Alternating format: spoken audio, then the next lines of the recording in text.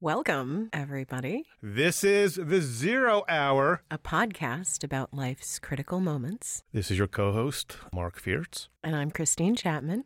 So, ladies and gentlemen, men, we have on the phone, right, today, Mr. Eric Meth. Hello, Eric. Hello, world. Hello, world. Hello, 0 Hour world.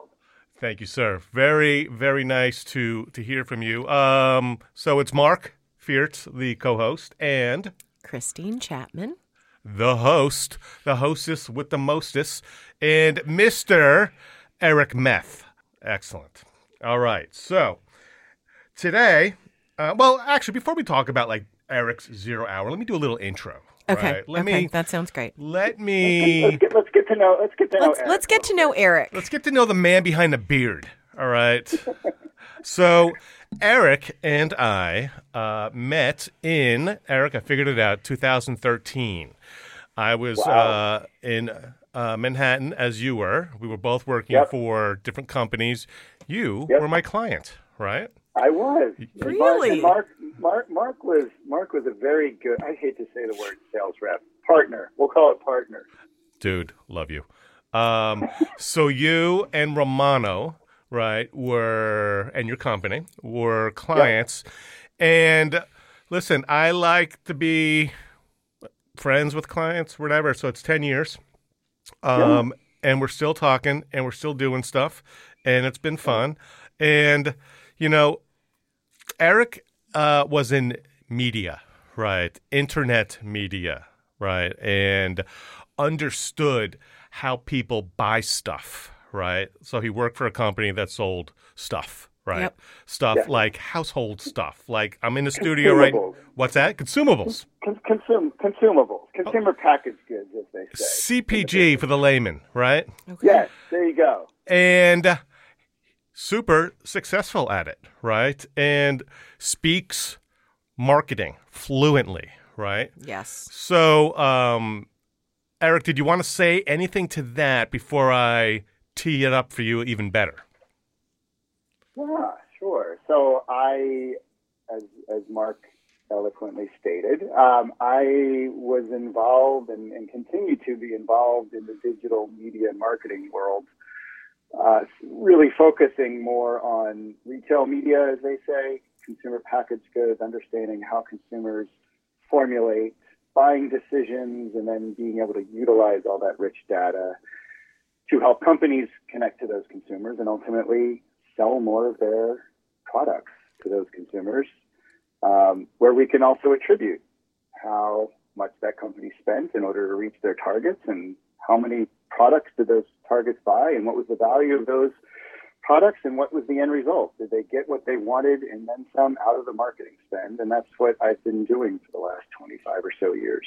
Wow. Amazing. So Eric, an entrepreneur, a forerunner, a front runner, a visionary, right, takes this main street, mainstay marketing approach on how to talk to customers and applies it to a passion, right?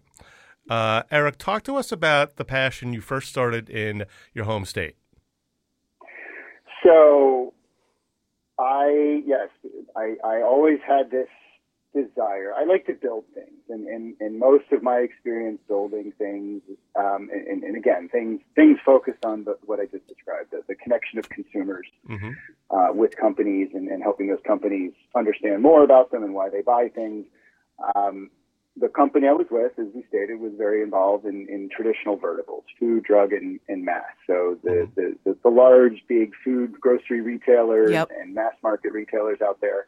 And then the big and small and medium in between companies that carry products in those big mainstream retailers. I saw an opportunity to leverage that into another vertical that's very similar, and that vertical is cannabis.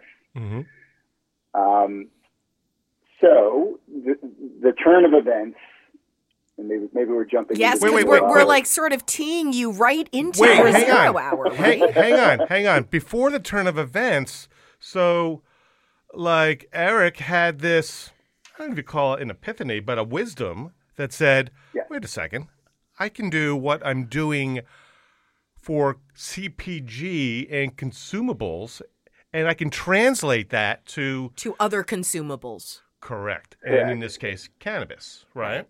Go ahead, Eric. Take it from here, sir. Yes. So with the kind of person I am, wanting to continue building things. When I was with the prior company that Marc and I got acquainted through, I was charged with building out this new element of the company. So all the safety nets. I'm in a nice, comfortable job, right? Demanding but comfortable. Made a good living. I have a family. I have 3 kids. I have a wife. You've got benefits. I got benefits. I got all of the trappings of what you'd want. And you know, you're living the American dream, Eric, right? If you will, yes. And knowing all that, I also have always had an itch, if you will, to scratch, which was wanting to build something, but on my own. But I've always done it surrounding myself with good people. And the good people are like you on the phone, or people on my team. You can't do anything on your own. So I was able to build this new unit within my company. That company got acquired by a large agency, a global agency. And when that happens, usually the unfortunate outcome is the acquiree, despite the fact that there was a nice upfront and I benefited financially. Made some dough. All right. You made a couple bucks, a couple shillings. Not to the point of, is this a PG-13 or can we go a little R-rated? Go. We can go. Go. Okay, good. I wasn't sure what the rating was of the podcast. It wasn't. We don't either. Yes, it wasn't I wasn't a wash and fuck you money. I wasn't buying a boat and retiring. Yes. But it provided accommodations for things like college and retirement nest egg. But I still had a big desire to work. And wanted to see through this acquisition. So I had my feeling that, looking at the track record of not this specific company, but this specific company among others, when they do these acquisitions, they tend to not know exactly what to do with this new shiny object that they just acquired for lots of capital. So I stuck around and kind of waited it out just to understand, could I continue building this thing inside this new company that was acquired by this larger company and turn it into something even bigger? The short of it, no. I despite my best efforts and a lot of other external factors, which we can get into when we turn the page on the 0 hour, I knew it wasn't going to be long for the world. And I still had this desire to go out and apply what I knew from a couple decades of experience, and apply it to the cannabis industry, which was emerging. And timeline-wise, this is about 2016 when the company got acquired. 2017, I gave that kind of best year. Let's give it a year and see what happens. And by the time the end of 2017 came around, I decided to make that leap into the great unknown. Love it. The 0 hour. So you're a renegade, right? So 2017, cannabis is legal in a select few states, right? Yeah, Colorado and a couple others. Yeah, I mean, Massachusetts. Was it in 17? 20-ish, yeah. Well, for medicinal. Okay. Medicinal. Yeah, Massachusetts, exactly. So it was more medicinally Yes. available in a lot of states. It was available in my state under medicinal. But yeah, you had the adult use markets like Colorado and California and Yes. Oregon and Washington. So those are called the sort of the legacy states. Got it. So especially being in East Coast and being in media, this was a bit of a foreign thing. So when I started, scratching that itch and deciding I'm going to quit my job, I'm going to raise a little capital among the capital that I put in personally, in order to take that trade knowledge and apply it to this emerging industry that really couldn't. The biggest thing about that in that time and place was there wasn't a lot of options to actually push those ads for these cannabis products and working with these cannabis operators. across the same type of websites that I was used to engaging with. And that Right. your old company, Marc, was you were sort of the facilitator of that, right? You aggregated lots of digital media and allowed companies to buy into that aggregate of digital media, so companies like mine can reach those consumers on big branded websites like the New York Times and USA Today and Rolling Stone, and none of them were very interested in running cannabis ads at the time. So Eric, pause there for a second. First question is, what is Mrs. Meth thinking about? Right. When you're going into the cannabis industry, Eric? You self-eject, right? You're at the top of your game. You self-eject. And what does Mrs. Meth say to you? Mrs. Meth, i.e. Dana Meth, we've been married for 20 plus years. She thought I was fucking out of my mind. Okay. Of course. That was like the first thing. Like, wait, what? You're going to do what? Okay. But, and she's also very smart. And she also comes from that space as well. Not the cannabis space, but the digital media space. We both worked in the industry. So the baseline was very clear. It was just like, okay. And once we had a group discussion, as we did with my kids, and my kids now are 21, 18, and 13. You're probably the coolest dad on the block, bro. You probably are. Come on.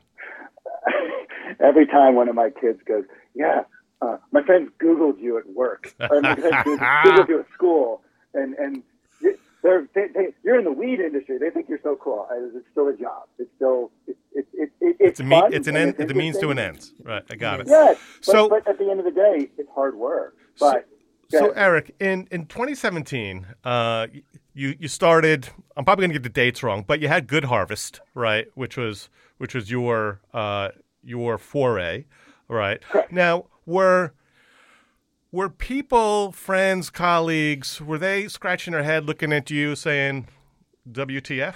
Like, really? Yes. Or 100%. 100%. But they also understood. It was like, wow, like, are you afraid? Are you nervous? Are you? And I was like, I was kind of like comfortable with it. To me, I was like, no, like, why? This is just, it just feels natural. I've built a lot of things before, but when you take away that safety net, I was always given this and I had very good support internally at other companies I work with, very understanding managers and those that I learned under.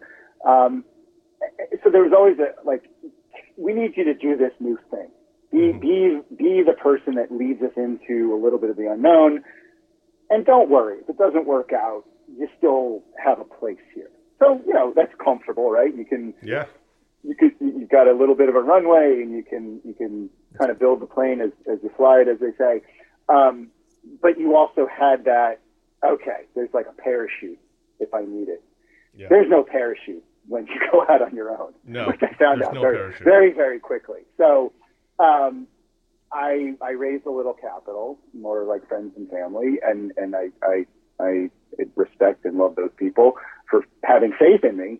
And I hired some partners, one to build. I'm not a I understand technology to the point I'm dangerous, but I am not a programmer. I understand that the inner workings and the architecture and all that, and I was like my own project manager when I started working with my technology developer, because that's what you do. You wear a lot of hats. But I slowly built this team of kind of part-timers, and we put a platform together, which we called Good Harvest Company. And the whole idea was, if you shorten it GHC, there was a THC element without being in your face obnoxious about it. I love that. So, but it was also about we're harvesting good data, we're aggregating good data, all based on the same premise of this is how consumers shop for CBD products, wellness products, cannabis products, etc. So Eric, the layman explanation, right? So I buy detergent. I'm the same consumer that also may buy an edible, or that also might buy some flour, right? It is, you understood that before most people, dare I say a lot of people, and we're like, holy crap, I get it. I know how to market to this person from a CPG consumable perspective. It's the same person, right? Correct. Now I'm just going to kind of switch the gears up a little bit and focus on cannabis instead of focusing product. on detergent.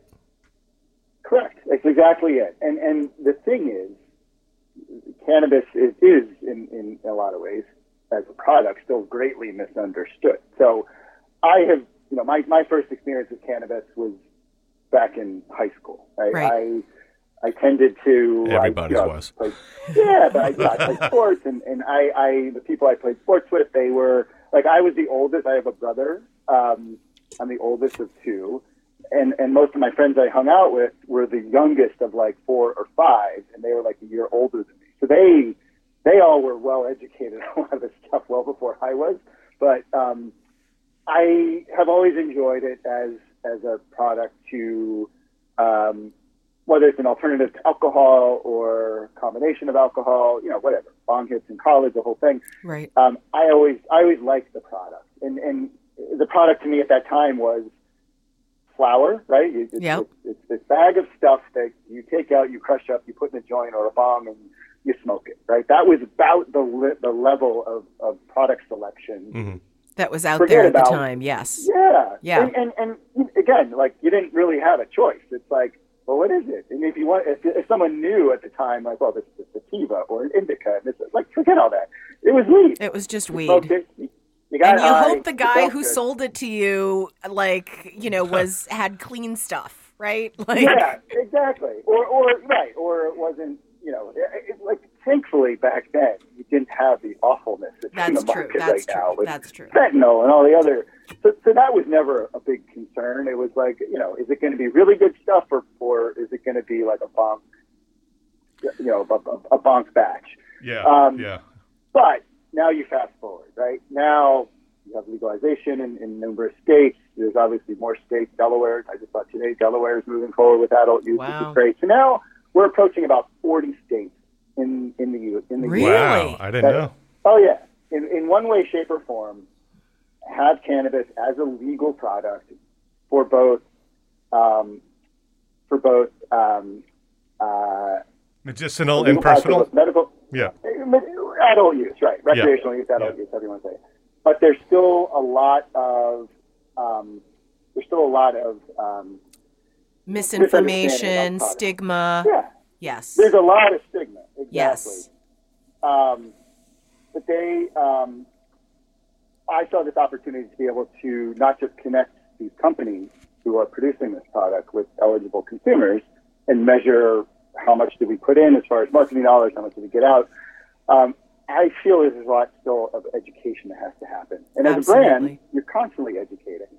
But this is even more important. This is becoming a very commoditized industry because now you do have lots of different types of products, lots of different form factors, lots of different ways you can consume. One day you might want a beverage because of X, Y, or Z. The next night you might want to smoke a joint. Another day you might want to put some topicals on a sore muscle. Yes. But most consumers don't really understand the product variety, the selection, and forget about branding, right? Like we deal with a lot of companies and there are certainly some brands out there that have done a good job creating a brand and a name for themselves. But that's a very limited amount of companies right now. Yes. Most of them are just sort of trying to figure out who their consumer is. Once they dial in the consumer base, now we can make our brand a lot more present and memorable, et cetera. So, Eric, talk to us a little bit about where you are today, right? Your role, the company name, what you're trying to accomplish as an organization. And before you do that, I wanted to comment on something that you just said. Yes. I am one of those people who needs to be educated, right? Like, I remember it as lots of seeds, lots of stems, right? Right. Lots of shake. And it's now by design. How do you want to feel? Do you want to go to sleep? Do you want to? Do you need to pep up? Like, do you need to relieve pain? Right? Yes. Like sometimes it's pain relief. Like, yes. Like I am that person who needs that education because I'm stuck in the 80s, right? So here he goes dating himself again. Shit. No. So Eric, where you are today, what your vision, belief, and commitment are, and how you're doing it, and promote yourself and promote the company. Yep. That's part of this as well. Okay, but before you do that, Eric, I have a question. Yes. Shoot. Were you the first guy out there who decided to take on the cannabis industry from the perspective that is your business's perspective? No. Okay, but you were one of few. I was one of a few, and that actually is a good segue into how Good Harvest Company ultimately became and got tucked up inside of what is now called Surfside. And that is the company I work for now. No, in case in point, there were a few, and before Good Harvest was a platform and a brand and a thing, I set up my own entity called Garden State Digital. So I was just presenting myself in the market as a consultant, and I had some consulting gigs that I was doing as I was getting everything up. It provided some income, et cetera, some education, some contacts. But it also allowed me to engage as kind of this neutral thing. Hey, I'm a data set. I need another component that can actually activate the data that I was collecting, which is associated, and again, big companies do this all the time. We see people through their devices, whether it's your mobile phone and the activities that you're taking part on your mobile phone or your desktop device or what you're watching on your connected TV. The same premise is there, but I was able to present myself as very neutral. Yep. Where I wasn't like a threat, like, hey, I'm doing the same thing as you and I'm going to get this client before you do. It was more like, hey, I've got a data set. I need to plug it into something. Mm-hmm. And I have these relationships with these cannabis companies, these cannabis operators who have licenses in different markets. And we were all basically the same shape and size, all kind of fledgling couple people, maybe 2 to 10, maybe was the biggest company that was out there. Okay. And the folks that ran Surfside, my current partners, Michael and John, were all coming from the same space, the ad tech space in New York. We're all focusing on cannabis, pretty small. Right? So we were going to run into each other, and we continued to at different events and shows, et cetera. So I was able to really partner up and say, hey, I need a company to kind of execute these campaigns. And Surfside was one of them, as were a couple others. Yep. The thing that was different, and the reason why Surfside became the entity where we did this tie-up, and no disrespect to the others out there, there's a number that they're friends of mine. We know each other well. We grew, looking back over the past 4 years, we have grown considerably faster than the others, and have, knock wood, maintained profitability, and we're doing well as a company. It's not. Look, the cannabis market is not in the greatest shape right now. Right.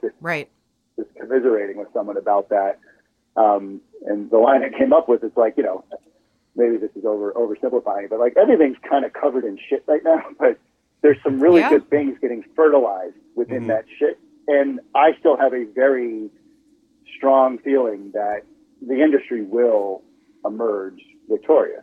Absolutely. And the thing that we do, and the mission that I'm on and our company's on, yes, we want to be successful. We want to continue proving the naysayers wrong, but more importantly, we want to educate consumers through branding, through effective marketing, and that's what we've been doing really well for the past 3-4 years. And again, like the other companies out there, some of them are kind of falling off. But most of the others, they're just sort of cruising along. Like they haven't really grown exceptionally large. But we also like competition, which is awesome. And the other difference is the larger platforms, with the exception of, say, like Twitter, which, while this is an announcement that was made about a month ago, and Elon kind of teased this out with his 420 codes here and there. About a month-ish ago, Twitter relaxed their policy for cannabis, which, I think is a very good thing, right? It's a good directional move. I think the reasons why they did it were a little more suspect. Like, wow, we just lost a lot of, like, we lost close to 40-50% of our advertising revenue because all these Fortune 100 companies bailed out on us. And you know what? They didn't see much of a difference. It wasn't like, wow, we really got to get back on Twitter because we saw a lot of sales happening through that channel. They didn't come back. Right.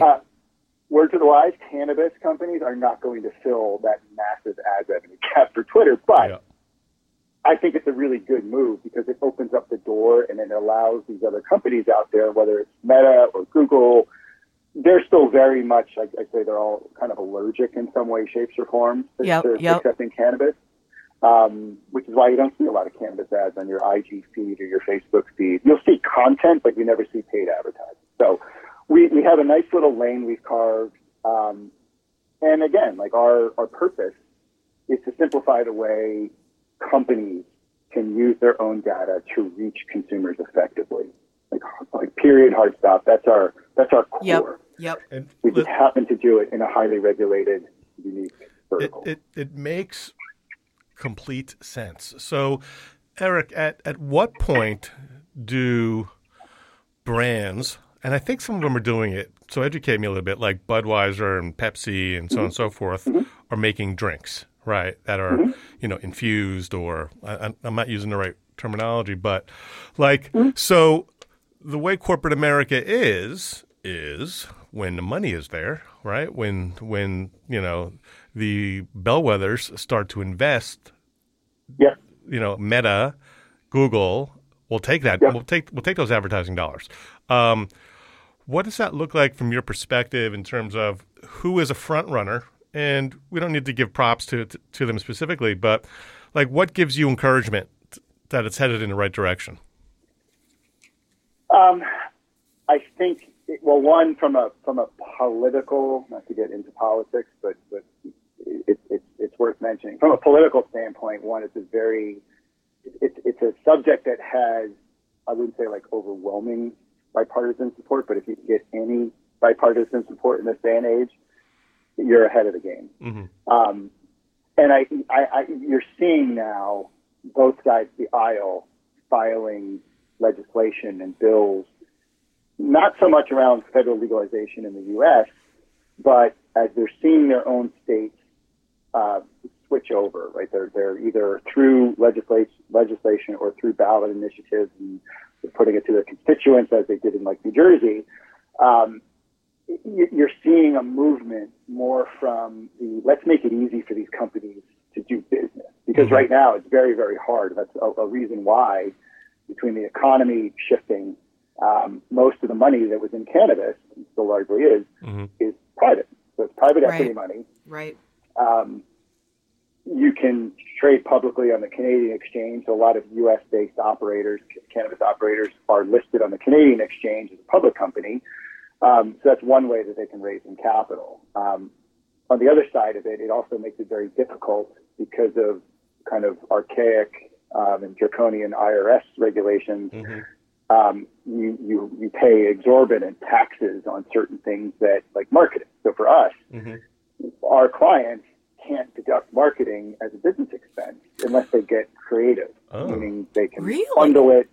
Oh yeah, it's terrible. I mean, and we get held to a higher standard. So even though the way our technology is set up, we can provide what's called attribution reports. Again, a company spends $10,000 a month on advertising. We can show them those dollars impacted these consumers that saw those ads and ultimately went to that dispensary's website, ordered product, had it delivered, or picked it up in store. So we could take credit for that sale, and we could show for every dollar you put in, you got $4 back, or $10 back, or $8 back. Which is, again, this is table stakes for any traditional marketer, right? Any traditional marketer, I don't care if you're Arby's or Procter & Gamble or Ford Motor Company, I want to know, did my marketing spend yield a return for me? And I'm going to double down my investment in those channels that showed me return. So, we have that ability to do that. But again, these external factors that can be solved through legislation, before we even get to federal legalization, can make it a lot easier for these companies to get listed on the NASDAQ or the New York Stock Exchange, and they can go public and raise money that way, or they can, file for bankruptcy protection. Right.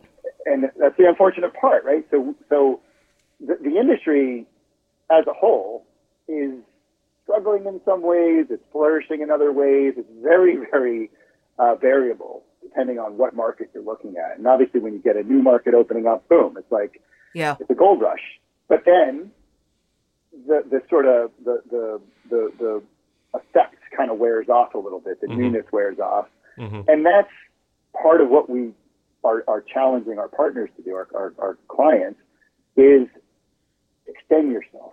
Like, educate, and Christine, you hit it on the head. Educate consumers, not that this is really good weed. This product will help you feel better. This product will help you get a better night's sleep. This type of product will help you recover when you have sore muscles, if you're an athlete. So, again, like we're doing a lot of things at once. We're penetrating the stigma where weed smokers are just lazy, Dorito munching, video game playing, not people that have no direction in life. But that's not the case. Like we are all everyday consumers, and what these companies need to do is understand the core consumers they have, and then find other consumers in those same markets that look like, smell like, act like those people. That's one of the other things that our platform, among others, do.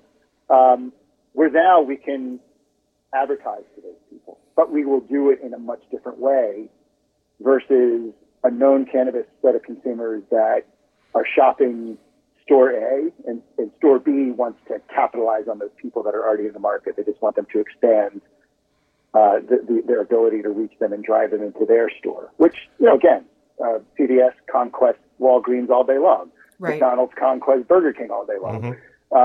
So those same tactics still apply, but I think with the way that this consumer base, and call it like you have the total addressable market, i.e. people that are 18 plus in medical markets that can get a card, or 21 plus in adult use markets.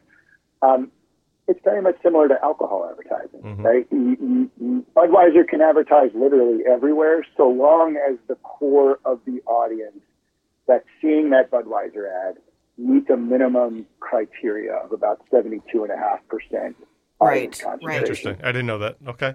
So well, it's why Budweiser can run, an ad on the Super Bowl, right? Because millions of people watch the Super Bowl, and loads of kids watch the Super Bowl, but the high concentration of people that are much older, are adults. Yes. Yeah, that are in the large target audience, which is 21 plus. So, right. So, and there's other factors that my company has to adhere to outside of understanding that the consumers that see these ads on these sites have a high concentration of audience of 21 plus, but we also have to dot a lot of I's and cross a lot of T's to make sure that they're not putting false health claims in, or they're not showing people consuming cannabis that they can show the product. Or in certain markets, you have to have your license number on every single ad to know that you're a licensed business that's running this ad versus a gray market or a black market business that's running this ad. So we take care of a lot of that. But again, it's from the general awareness standpoint, when you're going beyond the core consumer that's already in the category set, you really need to have that educational message that can do the destigmatizing as well as the education. We might use in-market data that might, pharmaceutical companies use a lot of data to understand without exposing personal health information. They kind of know that you might be in the market for this type of product, right? This type of situation that you're in.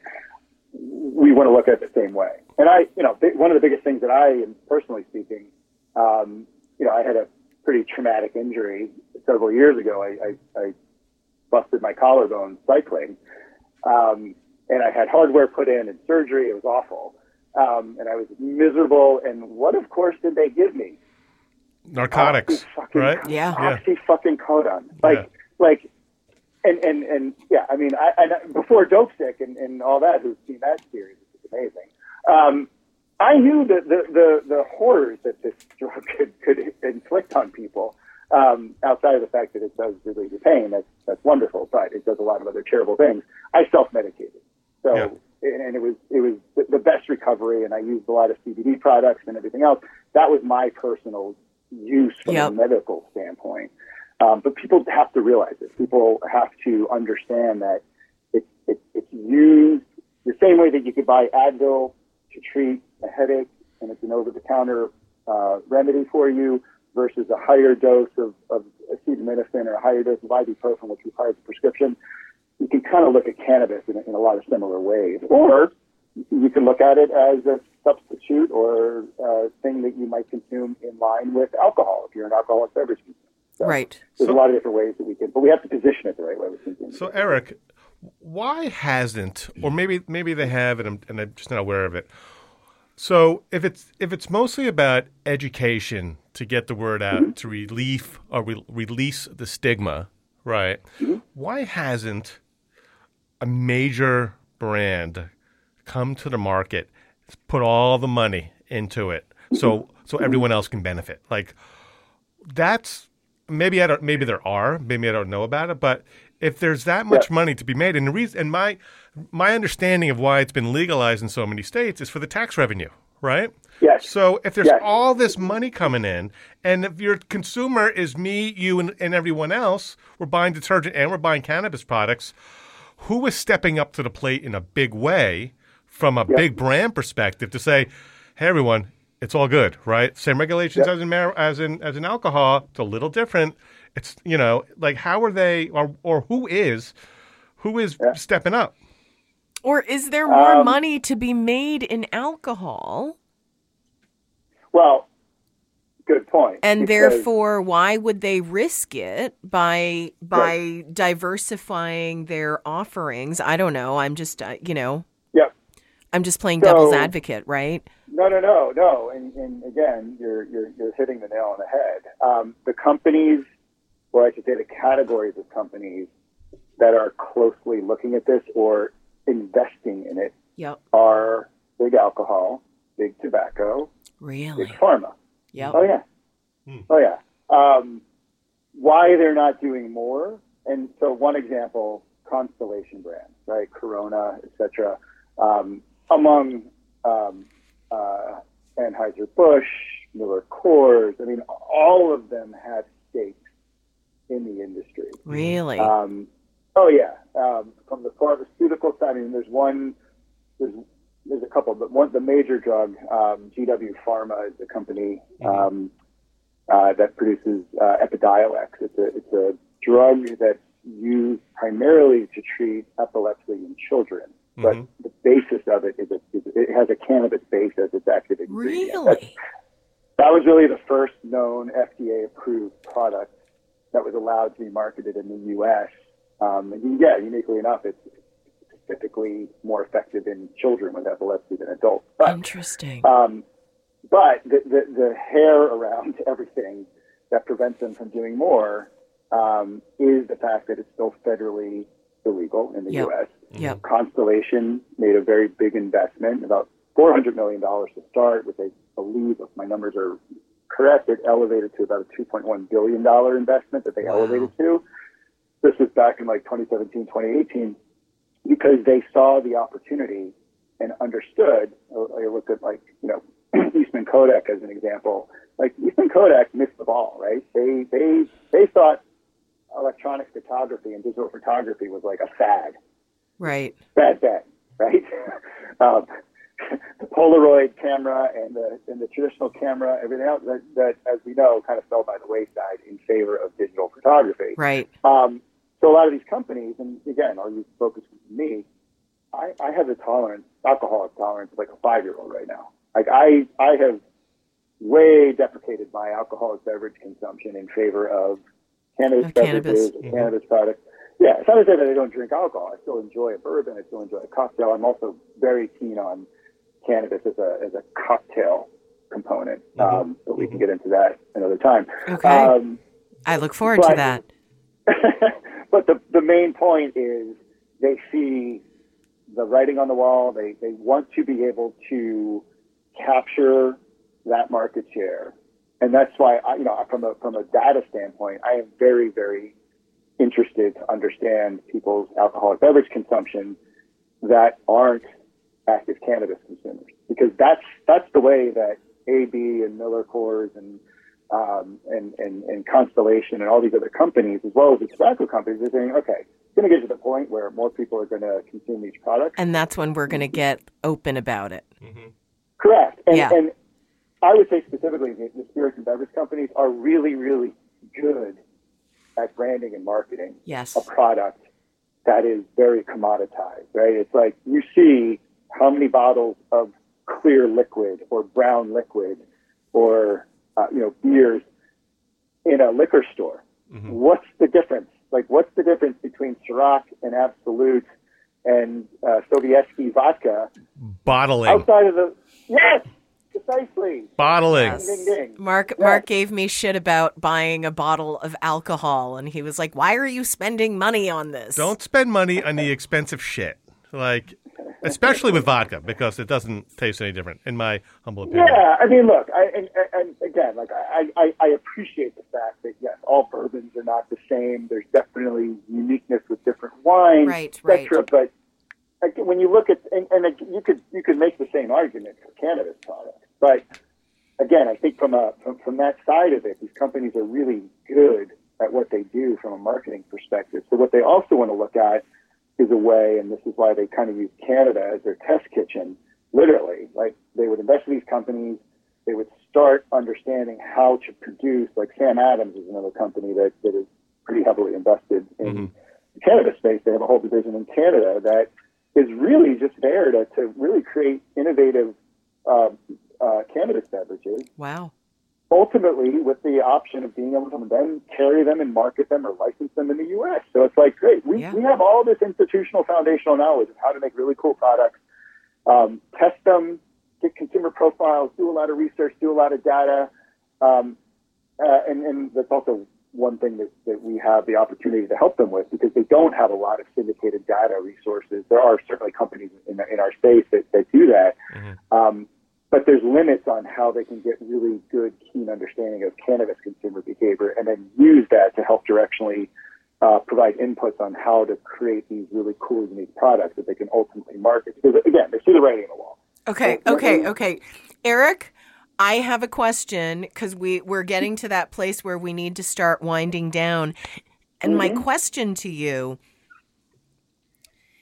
have built this business. You have gone into partnership and you have clients and a wealth of knowledge about this industry that you have completely immersed yourself into.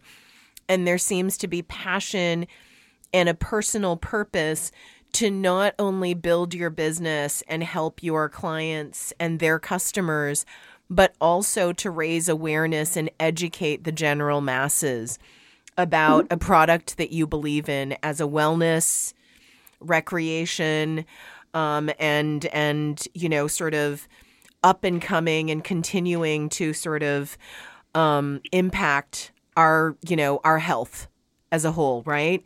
Yep. So looking back on this leap of faith, would you do it again? And what itch, now that has been scratched, remains for you to jump into next? Like, what is the future for Eric Meth? First question, yes, 100% would do it again. Would I do it a little differently? Of course. Sure, hindsight is 20/20. Yes, and success is a product of multiple failures, as they say. But yeah, I have zero regrets whatsoever, and it's not easy. And I have a hell of a lot of appreciation for people that have taken similar leaps of faith and built wildly successful businesses, because the failure rate of startups is incredibly high. Yes. Right? Like 90% plus fail in different ways, shapes, or forms. And you can, again, like my original intention was I'm going to leave my job. I'm going to raise some money. I'm going to stay CEO of this company that I started. I'm going to grow it. I'm going to sell it. And then I'll have fuck me money at the end of the day, and I can retire and do whatever the hell I want. Mm-hmm. I look at what my path has charted, and I am, again, no regrets whatsoever. I love where I landed. We are a good company. As a whole, we have really good leadership. We have really good people. We have, thankfully, made a good name in the market. We go to shows, we go to conferences. We carry a good name, but we're so not done. Yeah. I mean, we have there's still more to be done. And that's more or less like my what's next is accelerating our trajectory with the team that we've built and continue to grow that team. So we can, I mean, ultimately, I want to have a great outcome to this. I want to have an even bigger outcome than what my last company was able to pull off before it ultimately sunset based on a combination of different factors, COVID notwithstanding. But after that, like we get to that point, after, doing some fun things and spending really good time with my family. Yeah. I think there's still more to be done within this space. Like I want to continue finding ways to just educate consumers and enroll people. I get it all the time. I get it from my mother-in-law, my stepmom, my dad. Like I'm surrounded by aging. I'm aging, right? I feel a lot younger than I am, but my body tells me differently. Like I can still go out and run, dozens of miles a week, but I don't feel quite the same as I did 5, certainly not 10, definitely not 15 years ago. Yeah. And I think there's a lot of other people in that same position also with far greater, like knock wood, I'm thankfully, and my family thankfully is healthy. But it does present opportunities to educate consumers when they do encounter more severe health issues, or they're trying to, find their way away from more dependent products that are on the pharmaceutical side, or, they're consumed with alcohol, whatever the case is.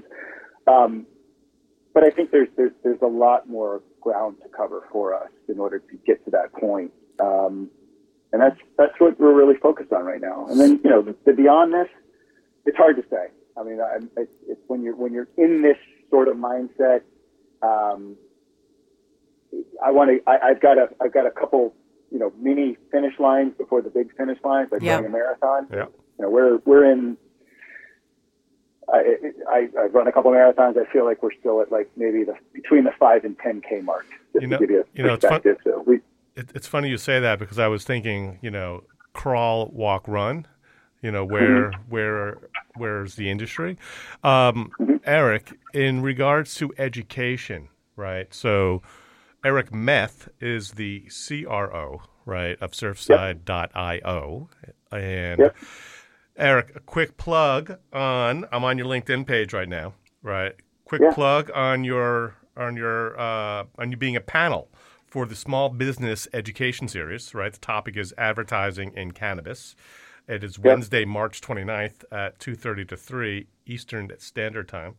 And you do a lot of things like this. Like I'm always on your LinkedIn profile. Like, so. Is there a recording of that, Eric? Probably. That's great. Yes, that was the most recent one. Yes, I can get a recording of that. Not a problem. Again,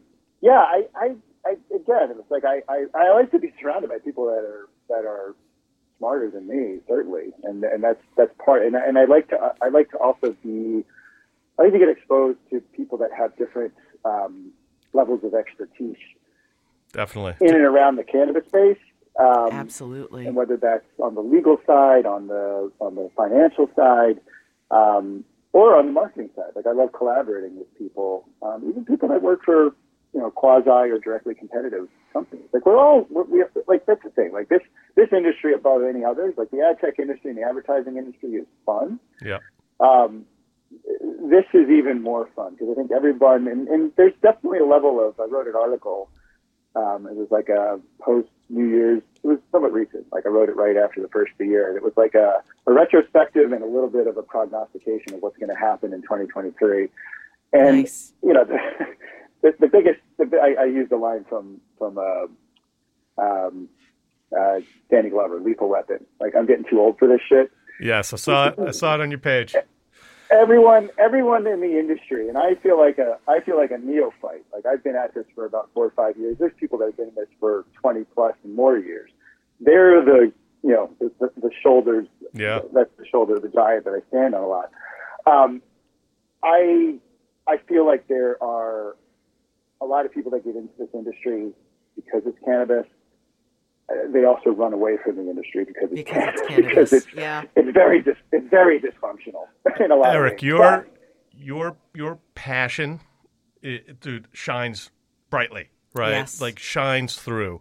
Like, everyone should be as passionate about what it is they do, like you do, like you are, right? Yeah. Eric, we're going to have to wrap up in the next minute or two. Is there any final thoughts or final things you'd like to say to preach your vision? I just want people to open their mind about this. If you're curious about the industry, we're always certainly looking for good people. Little shameless promotion for the company. Absolutely. I'm an open book. You could reach me on LinkedIn. You could reach me on Twitter, on Facebook. And I am always happy to talk to people. Sometimes I like to scare the shit out of people who are considering jumping into the industry. And, okay, you're still game? Great. I got someone you can meet. Absolutely. But no, the final thought is I am very open, and yes, I am passionate about it, and I like to have that spirited discussion. You know, we're in a place and time where people don't talk to one another, which is super unfortunate. I'm a communicator. This is how you can solve problems, or at least get to the, okay, we agree to disagree, but there's some level of unanimity that I think you can achieve just by having that conversation. I think, like, this is one particular topic that I like to open people's minds about a little bit. And I also like to hear, like, their position on why not. And I don't always see the why not part of it. So yeah. I like to get educated from that side of it as well. Yeah. So, Eric. Thank you so much. Dude, thank you, man. This was amazing. Like, time well spent. Everyone, Eric Meth, CRO, surfside.io. Thank you so much, Eric. Marc, Christine, we have to do this in person. Absolutely. I like when we have a catalog as 0 Hour Podcast becomes wildly popular. Yes, sir. I want to be a Boomerang guest, and we have absolutely. To do it in person. Hell yeah! Can I get a hell yeah? Hell yeah! Hell yeah! All right, brother. Thank you, man. Thanks, have a great rest of your day. Talk to you later, buddy. You too. Thank you, Bye-bye. Eric. Peace, Take bro. care. Bye. That was Eric Meth, folks. And we are here at the 0 Hour. All right. Thank you again for spending time with us. I'm Marc Fiertz. And I'm Christine Chapman. And we are The 0 Hour. Signing off. See you next week. Bye.